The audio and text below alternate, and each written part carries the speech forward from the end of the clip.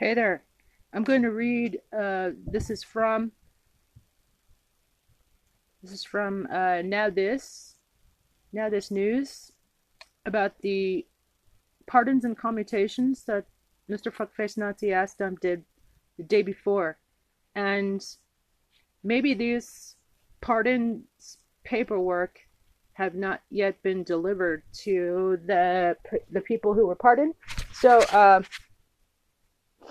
call your reps in Congress and demand that they be revoked. And contact Joe Biden. Press at joebiden.com. So here's some of the pardons and commutations from former President Trump's final hours. Steve Bannon was pardoned.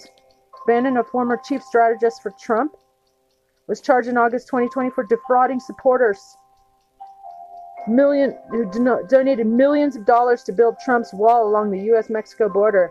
They were just pocketing it. Elliot Broidy was a fundraiser for Trump's 2016 campaign inauguration. He later named deputy finance chair for the RNC. In October 2020, he pleaded guilty to accepting millions of dollars from a foreign financier in order to influence and lobby the Trump administration, the Trump regime. Anthony Lewandowski was pardoned. New York Times reports that Lewandowski, a former Google engineer and a pioneer of self-driving car technology, was sentenced in August 2020 for stealing Google's self-driving vehicle plans for his own company. Lil Wayne was pardoned. Rapper pleaded guilty in December 2020 to illegally possessing a firearm and ammunition as a felon while traveling. He faced up to 10 years in prison. Kodak Black commutation. He was sentenced to after pleading guilty to lying in paperwork to purchase firearms. New York Times reports he served nearly half that time. By the way, I find it interesting that he pardoned a couple of black men after he almost pretty much exclusively there was a stay of execution on the one white woman who was scheduled for executions, and no other president has in his lame duck periods demanded so many executions. All black men, all of them, and the white woman got a stay, a temporary stay or something. But he brought back He brought back execution, and he also did this thing for sedition to keep BLM protesters from pulling down statues of genocidal war criminals like Christopher Columbus, who was doing sex trafficking. He was trading 11, 12-year-old girls and bragging about it at the time in letters. Anyway, so yeah, it's kind of ironic that he pardoned a couple of black rappers, but you know what? It just shows that he's accepting money, $2 or $3 million a piece per pardon. So he's profiting off of the president's office, the office of the president, which is another fucking impeachable offense. Anyway, Paul Erickson got pardoned.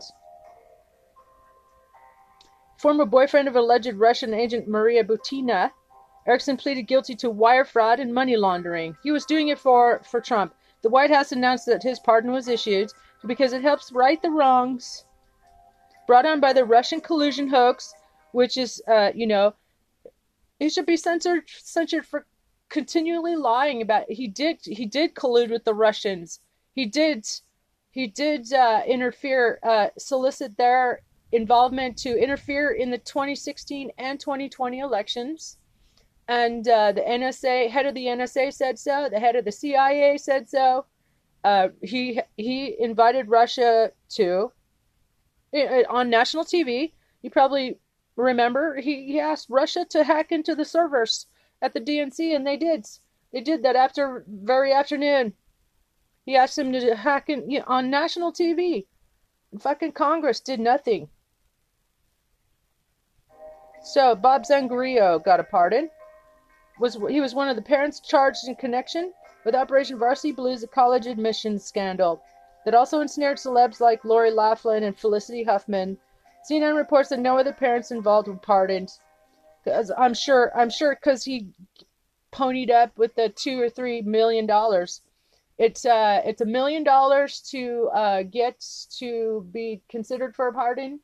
There's like a handler, and this came out on, I think it was Democracy Now. And then it's that person, a person who had been through the process, didn't get a pardon, said that it was 2 or 3. I forget whether it was 2 million or 3 million to get a pardon from the president. The night before leaving the White House, Trump issued 73 pardons and 70 commutations total. The majority of the list released by the White House on January 20 consisted of individuals who are convicted for low-level offenses or who have been helped by criminal justice organizations. However, he has not issued any pardons to members of his own immediate family or to himself. One of the high-profile prisoners who was hoping for clemency from Trump but did not receive it was Tiger King Joe Exotic. Exotic's legal team reportedly had a limousine waiting to take him from prison should a pardon have happened. Sucker. I wonder why didn't he pardon himself? Because he hadn't been charged yet for all the financial fraud. Actually, you can't be pardoned for financial frauds. You can't pardon yourself for anything related to your impeachment, so that's why he couldn't even pardon the traitors and terrorists, neo-Nazi terrorists who besieged the Capitol on January 6th, because he was impeached over it. And